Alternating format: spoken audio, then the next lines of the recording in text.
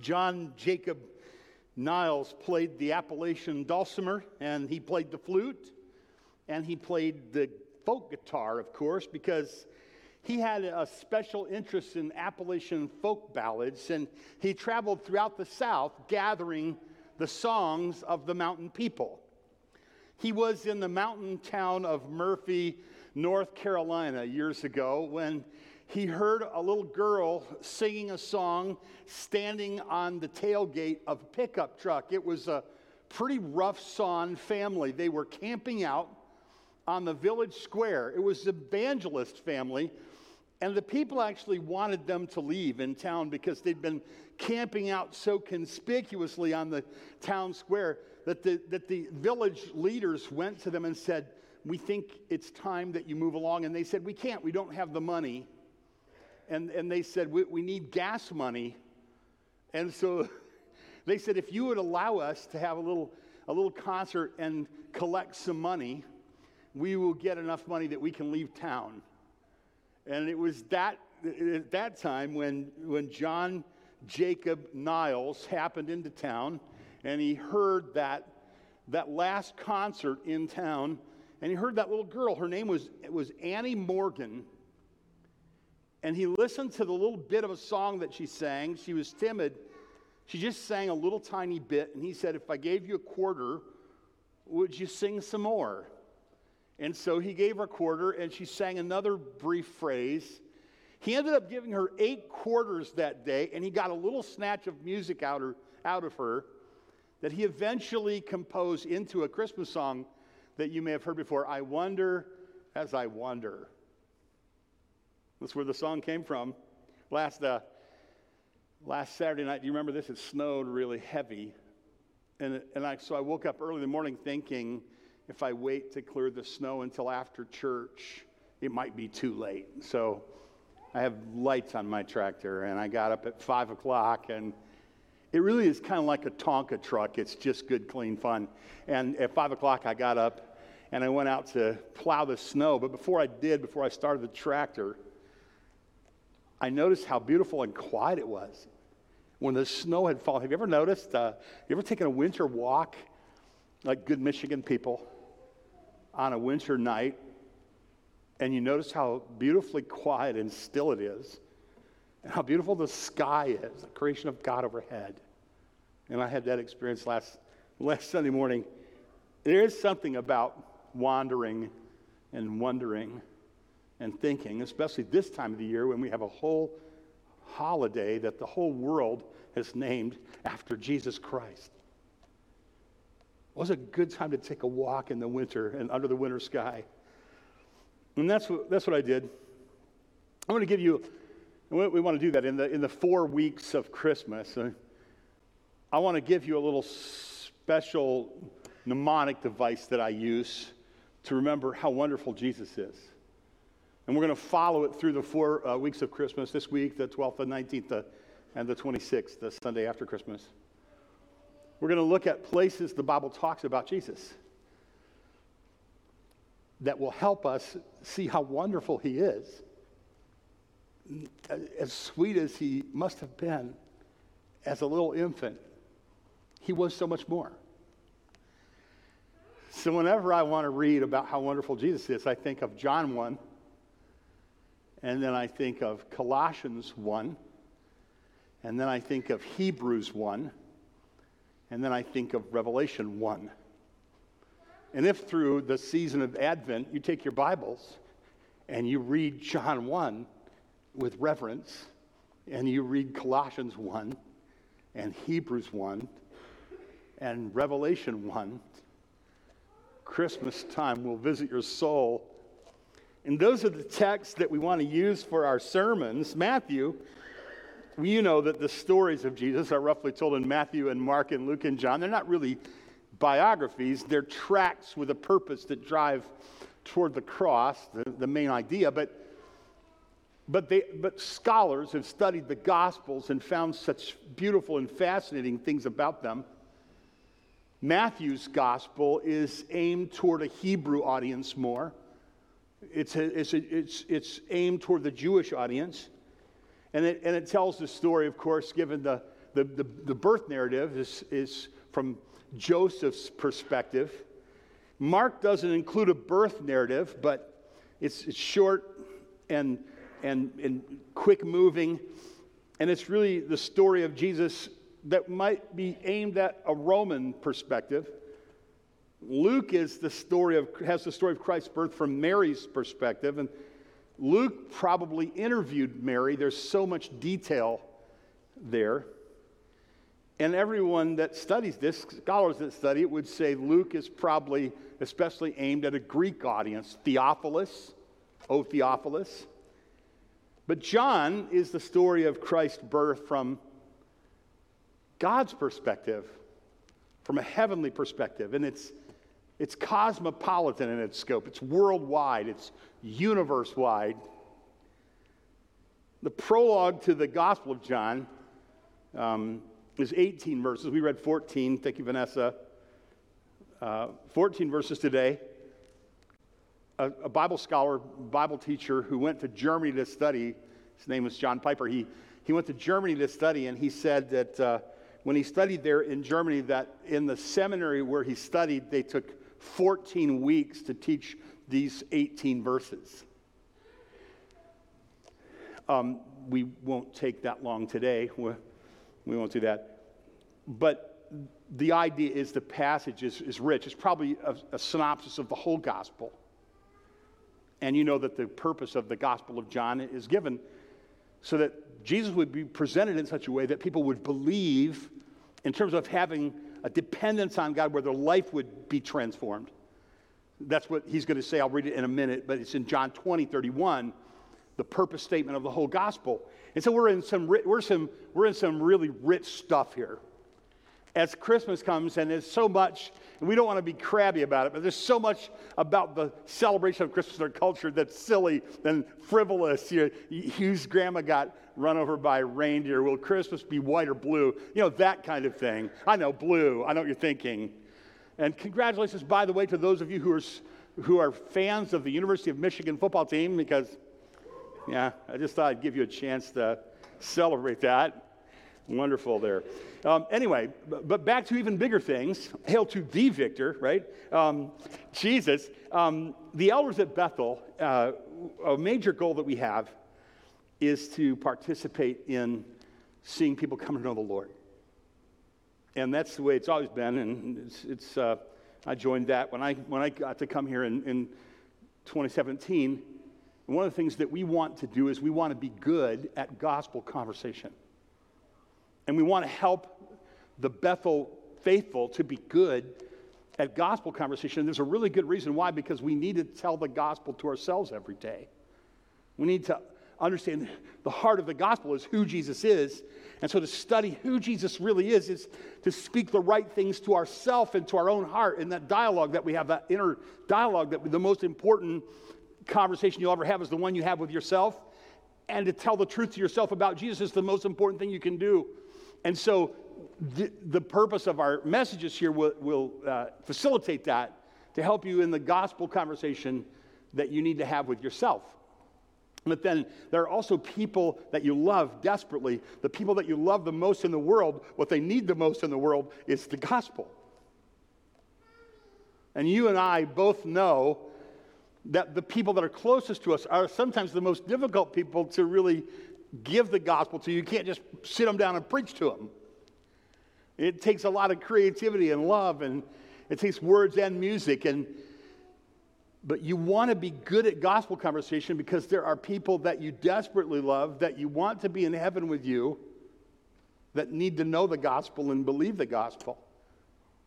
So it's important for us to study who Jesus really is so that we can have a gospel conversation in our heart, and so that we can have faithful gospel conversation with people we love. And then you know this, there are people that God is going to bring into your life who are as ready as blueberries falling off the bush, who are ready to believe, who need to believe, who actually God is calling to himself.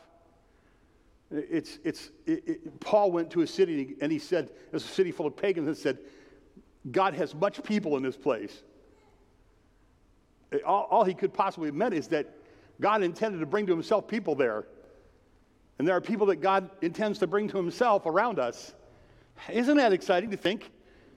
You don't have to badger unwilling people. Daniel, is this true? There are people who want to know the Lord. And they'll come to know the Lord if you give them the gospel. Daniel heard the gospel on TikTok, of all the crazy places. Faithful gospel preachers on TikTok. Didn't you, Daniel? Came to know the Lord. And so there are probably people that work with you whose lives are broken or sad or empty or wounded or confused. Many will reject the Lord, but some, you want to be ready with a gospel conversation. You need to know how to talk about Jesus and who Jesus is. I'm kind of overkilling this point. It's a good one to overemphasize, don't you think? And that's what we want. So I want to sweep through this passage, and we'll never exhaust this, but I would like to sweep through this passage in John chapter 1 today with you. Let's together sweep through before we take communion at the end of our service and then have a benediction. But I would like to sweep through this passage before we take communion. I'd like to show you 10 wonderful things about the baby who is the Lord Jesus Christ, our Savior, out of this text. First, Jesus Christ is, number one, he's the Word of God. Jesus Christ is the Word of God. Now, John did something masterful here. He appealed to the Jewish and the Hebrew heart, and he appealed to the Greek mind at the same time with the same word. He said Jesus is the Word, and the way he arranged this, it would have sounded to a faithful Hebrew mind like, oh, this sounds like what? It sounds like the opening of the Torah. It sounds like Genesis, like creation. In the beginning, God. In the beginning was the Word. Doesn't it sound alike? And to the Hebrew mind who believed in the one true God, what is he saying? Jesus is that one true God. Jesus is Jehovah God. This is a shocking, powerful statement full of boldness. John is saying Jesus is God, the Creator God. Just appealing to the Hebrew. To the Greek, this wouldn't mean that much. They had lots of gods. And the Greeks outnumbered the Hebrews 100 to 1. But the same word, logos word, was used by, interestingly, a philosopher whose headquarters was in the same city where John was writing, in Ephesus. And he organized all of life around the idea of the word, logos. And John is saying to the Greek mind, he's saying, the word that all of the world is organized around is not a philosophy. He is a person, and his name is Jesus. So it was a masterful and amazing thing that John did. Norman Maclean wrote a novella, a beautiful novella called A River Runs Through It. Maybe you watched the movie with Robert Redford. You should probably read parts of the book. The conclusion of the book is some of the most powerful prose I've ever read. Maybe you've seen the clip of it in the movie with an elderly man who's the spokesman of the movie, Norman Maclean. At the end of the movie, he's a fly fisherman, and he's standing in the Blackfoot River, and he's fly fishing in the dusk. And then it voices over this elderly man's voice, and they read the wrap-up, the denouement of A River Runs Through It. Here's how it goes. Like many fly fishermen in western Montana, where the summer days are almost Arctic in length, I often do not start fishing until the cool of the evening. And then in the Arctic half-light of the canyon, all existence fades into a being with my soul and memories and the sounds of the big Blackfoot River and a 4-count rhythm and a hope that a fish will rise. Eventually, all things merge into one, and a river runs through it. The river was cut by the world's great flood and runs over rocks from the basement of time. On some of the rocks are timeless raindrops, and under the rocks are words. And some of the words were theirs. I'm haunted by waters.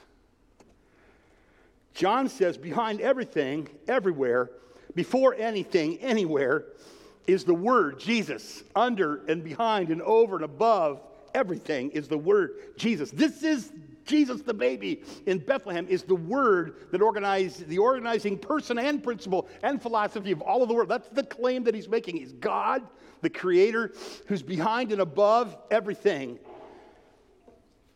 The Bethlehem baby is the Word, the first word, the ultimate word, the last word is Jesus. But that's just the beginning. There's so much more to ponder, so much more to stimulate wonder if you were to take a walk under the winter sky. One of the things you would want to think about is Jesus is the Word. The second thing is Jesus is eternal. Notice, in the beginning was the Word, and the Word was with God, and the Word was God, and he was in the beginning with God. Jesus Christ never had a beginning. He will never have an end. When was the first time you thought about infinity or eternity? Do you remember? I was a boy. I was visiting my grandfather's farm. I was laying on the porch, and I was looking at the night sky. There were no competing lights, just stars. Somebody told me it never ended. I thought about God. My parents said, God never had a beginning. Jesus never had a beginning. He will never have an end. How do you think about something like that? Where were you when you first thought about infinity? Where were you when you first thought about eternity? Have you figured that out yet? Have you satisfied your mind about thinking about that? John says Jesus never had a beginning. He's eternal. You have everlasting life, but you didn't always exist. He did. And this is a boy lying on the porch and looking at the night sky and trying to understand infinity and eternity and God who is eternal. I wasn't able to do that, and I still cannot. And now that I'm older, I've come to see that humans are eternally insecure unless they orient themselves to the reality that the glory of God is set above the heavens, and we find our place in this world at the mercy of an infinite God who came into this world to be mindful of us or to help us. Like David said, when he looked at the night sky, what is man that you're mindful of him or that you would even have anything to do with him? And as we wander under the night sky, we think big thoughts, or we look on a seascape or mountains. We think big things. Our souls are made for that. We need that.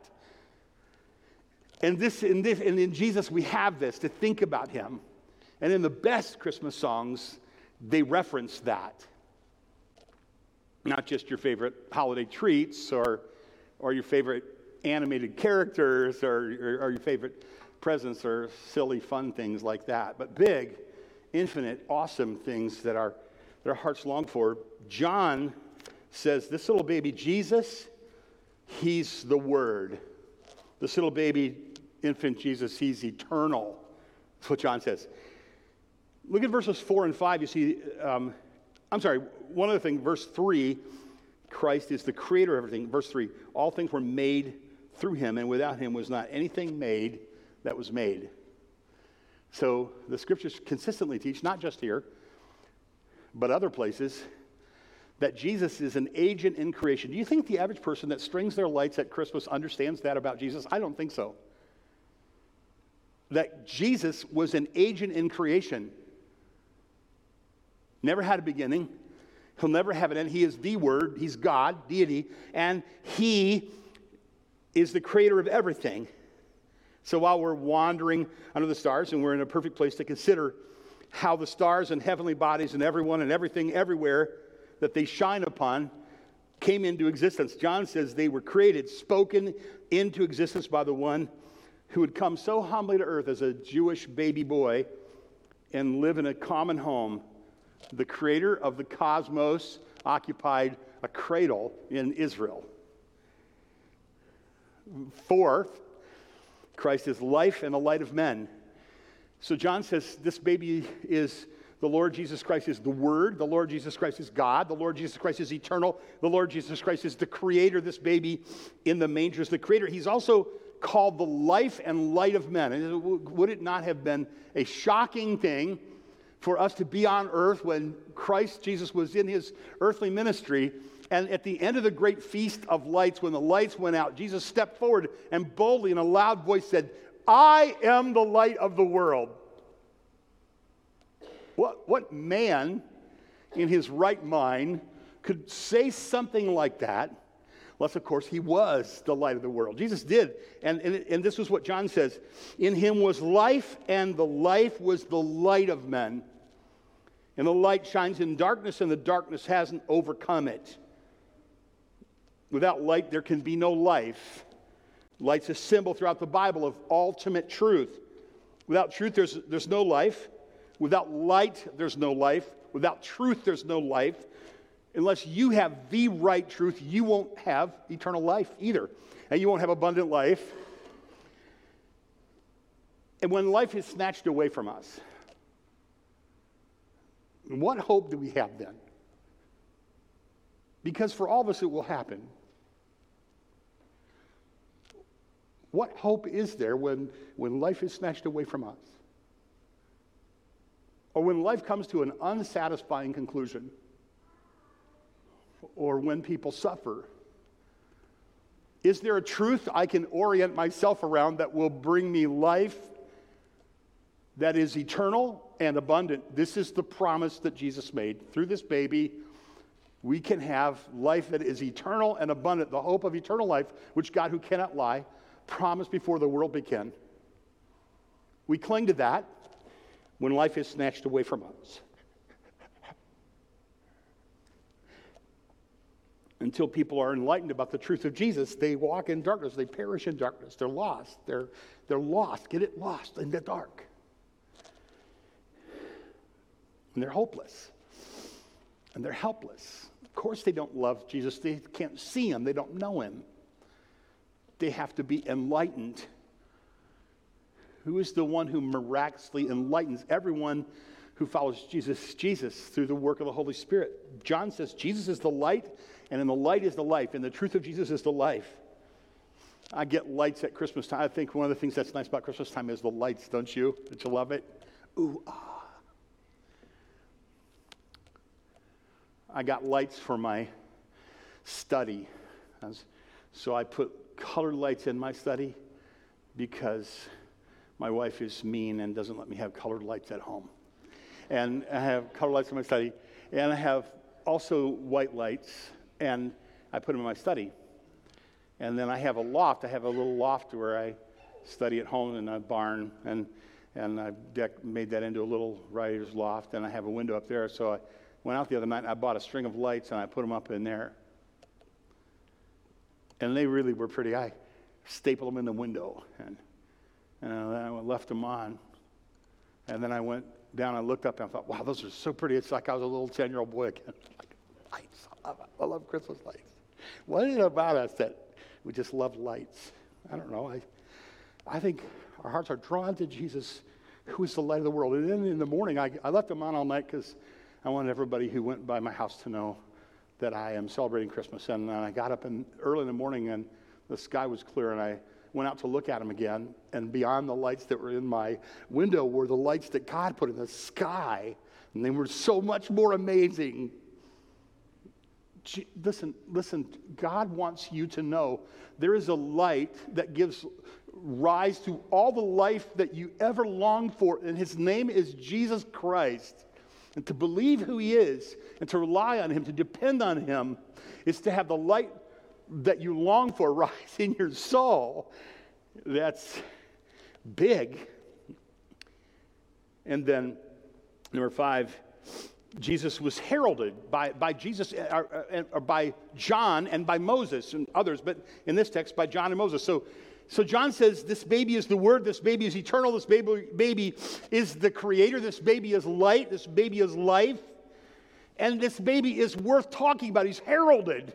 He's heralded by John. A forerunner goes before him, and Moses before that. And this is what he says. And so he breaks into this. Now, this is John, the writer of the gospel, is a different John than John the Baptist that John, the writer of the gospel, is referring to here. And so he says, he was not the light. I'm sorry, there was, verse 6, there was a man sent from God whose name was John. He came as a witness to bear witness about the light, that all might believe through him. He was not the light, but he came to bear witness about the light. The true light, which gives light to everyone, is coming into the world. So John, the apostle, is referring to John the Baptist, the forerunner of Jesus. He said he was a witness. He didn't call him a herald. I used that word. It's used lots of places in the Bible. Over and again here, he's called a witness. A witness is a simple thing. You saw something, you tell what you saw. You know something, you know the truth, you tell the truth. There's something very powerful. When you tell people the truth about Jesus, some of them will believe. When somebody told you the truth about Jesus, you believed, and your life was changed, and your sins were forgiven, and you were given eternal life, and you were in fellowship with God, and we're going to get into that more. But this is another thing that John is saying about the little baby Jesus. Little baby Jesus is the Lord Jesus Christ, the Word, God, eternal, Creator, light and life, heralded, if you will. It's amazing when you herald or when you witness about Jesus, what will happen? The purpose statement I referred to earlier in John 20:31 reads like this. These are written so that you may believe that Jesus is the Christ, the Son of God, and that by believing you may have life in his name. Isn't it interesting that this miraculous thing happens when a witness says who Jesus is and a believing heart is stirred, as a person is stirred to believe and believes, then you have life. I gave a man a Bible and I said to him, read, his name was Jason. I said, Jason, read John and until you know what it's about, then come back and tell me what it's about. And he said, well, I have questions. I go, well, just read John until you think you know what it's about, then come back and tell me what it's about. And he went away, and he actually bought a big, beautiful study Bible. And I remember when he came back into my study, he sat in a rocking chair. He says, I think I got it. I go, what? He goes, Jesus, God, right? And we're supposed to believe in him. I'm like, you got it. You got it. That's what the book says. What John was saying. And when you believe, you have life. And Jason received life from God and was baptized. And he's a Christian dad. He's a Christian husband now. He's following the Lord. I remember when the last time I saw him, I was preaching and I gave a come forward invitation like we do sometimes. And he had been saved and baptized before. His invitation was not for salvation. It was for something else. But I remember him coming forward and kneeling down, weeping. That's the sweetest thing to see. A man before his family, before his church, humble, down on his knees before God, saying, Jesus is my God. When you understand who Jesus is, that's what you will do. And one day, everyone will be on their knees before him, whether they believe or not. But that's one of the things that John said about Jesus is if you believe, that's what John heralded about Jesus. Later, he refers to Moses, verse 17. The law was given through Moses, but grace and truth through Jesus Christ. In 2 Corinthians, you have that beautiful passage that talks about how light about God is given through the law, personified by Moses. Just the law tells us what God is like. But then when the gospel comes, grace and truth comes through Jesus Christ. So we have the gospel, if you will, the thou shalt nots, and they reveal to us what God is like. But then we have the sweetness of the gospel that comes, grace, gifts, and truth through Jesus Christ. So I'm condemned by the gospel, and then I'm rescued by I'm condemned by the law. You know what I meant. I'm condemned by the law, but then I'm rescued by the gospel. And both of them give me light about God. And Moses gave light about God through the law. Jesus comes bringing light about God through the gospel. And you and I have that same thing to speak to ourselves and to those we love and to those who might be ready to follow him. How wonderful is that? So I go to Denny's the other day, and I falsely accused John Rocky of eating breakfast 2 days in a row at the same place. But it was a guy with a similar car. It wasn't John. John was eating breakfast at Denny's that morning, I found out. John, it's okay if I say all this, I'm sure. John, I was searching for a place for breakfast, and I bumped into John and a friend, and they invited me to breakfast, and his name was Ralph. And Ralph testifies, John, this is John, I know this will be a little hard for you to hear in public. He said John was used of the Lord to bring him back to God. He said he was raised in a real narrow home, and he got kind of forced to do things, and so he walked away from God for a long time.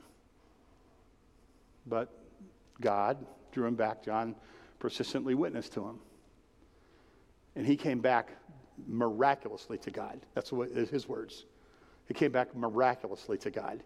And he's an affectional Christian. You can see it in him. He loves the Lord. He serves the Lord every day. He wants to make him known.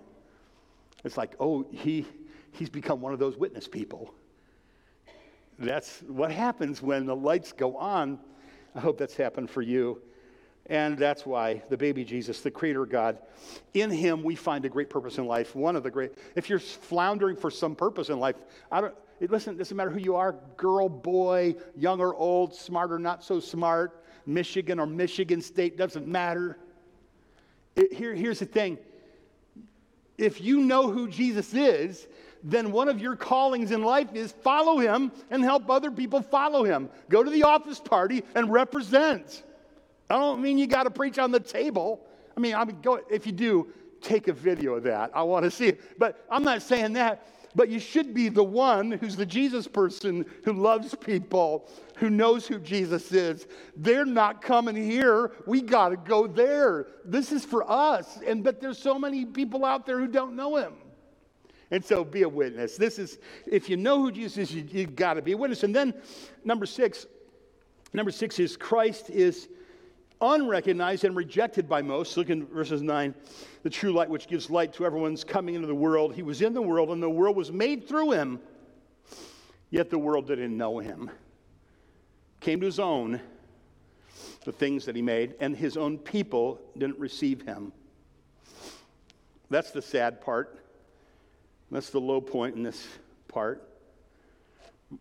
We used to have 10 stockings by the fireplace. Now we have 2. All the children abandoned us. They wanted to have their own stockings and fireplaces. But I miss that. I miss when they were little tiny. And they would say little tiny things. Don't you just hang on the questions of little tiny people? We were driving, looking at the lights one night, and our oldest daughter was little tiny. And she said, Dad, are all these people Christians? Like, oh, I wish they were. Not everybody really understands. Jesus is unrecognized by most. That should make us think. It's the darkest tragedy, especially when you have the whole season with a name named after him. Most people in the world are on the wide way to destruction. They're on their wide way to rejection, ignorance, rebellion, self-will. When they could be in the family. That's number 7. Christ is accepted and received by some. This is the golden part maybe of the passage. This is the sweet spot. But to all who did receive him, verse 12, who believed in his name, who depended on him, right? Not just knew about him. Obviously, it doesn't mean that. You can tell it doesn't mean that because demons believe in trouble, but they're not converted. Those who believe in him become, look what it says, all who did receive him, believed in his name, he gave the right to become God's children of God. It's amazing. Everybody isn't a child of God by virtue of creation. They're creation of God, but they're not a child of God in this sense. The universal fatherhood of God is a false doctrine. The universal brotherhood of man sounds good. It's just not true. Not according to the one who is the light. He says people that are not yet believers in Jesus are not in the family. They're in Satan's family. They're not in God's family. All humans aren't God's children. All humans are God's creation, and we should respect them for that. But they're not God's children yet until they believe in Jesus. And that's what he's saying here. That's the sweet spot, that you can believe and become, imagine, a child of God.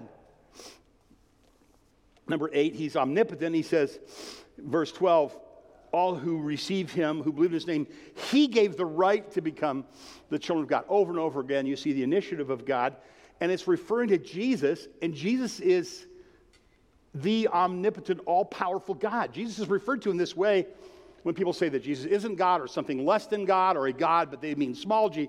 This starkly contrary to everything the Bible teaches about who Jesus is. You can't have that Jesus. He's not a biblical Jesus. That's a false God. The Bible teaches that Jesus is very God, never had a beginning, will never have an end, creator of the world, eternal.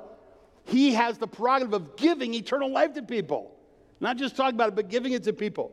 And only through Christ. And then number 9, Christ is God incarnate. So he's the Word. This baby is the Word. This baby is eternal.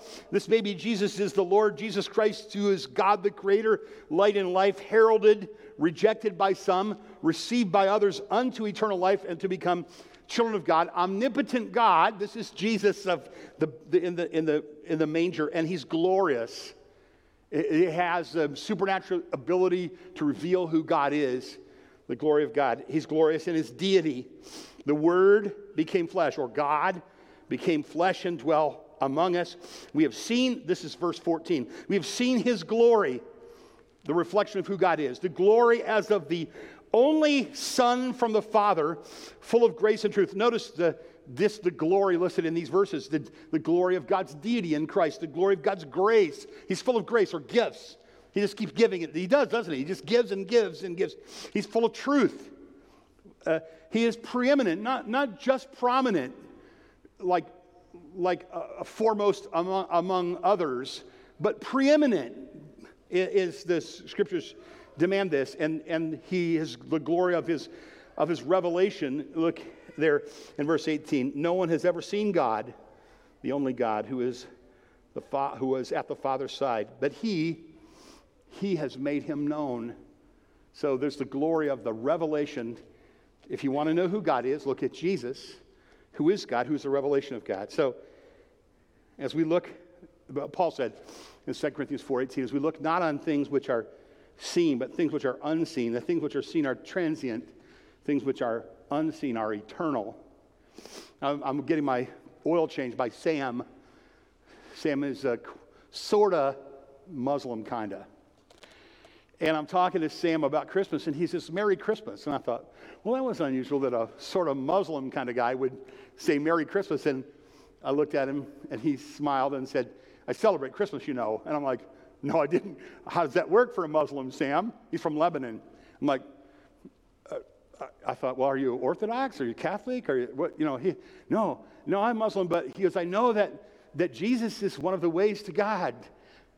He says, the way it is, Ken, is that God is on the mountain, and there are many paths to God. And I know that Muhammad is one, and I know that Jesus is one. And then I was at the doctor not long after that, and I bumped into a young man from South Vietnam, and he was Buddhist, and he said the same thing. I celebrate Christmas. I'm like, I didn't know Buddhists celebrated Christmas. Yeah.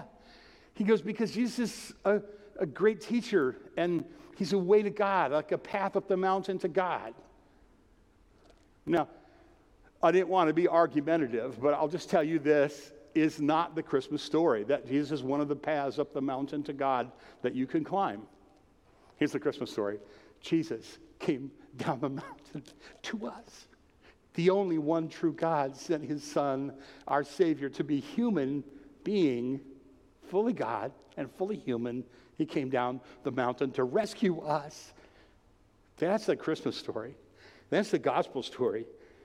I was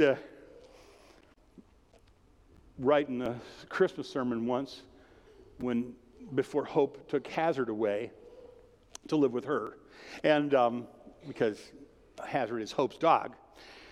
But he would come over while I was working, and he would put his feet up on me and like, let's go. And it would be like, this either means give me food, take me for a walk, or play with me.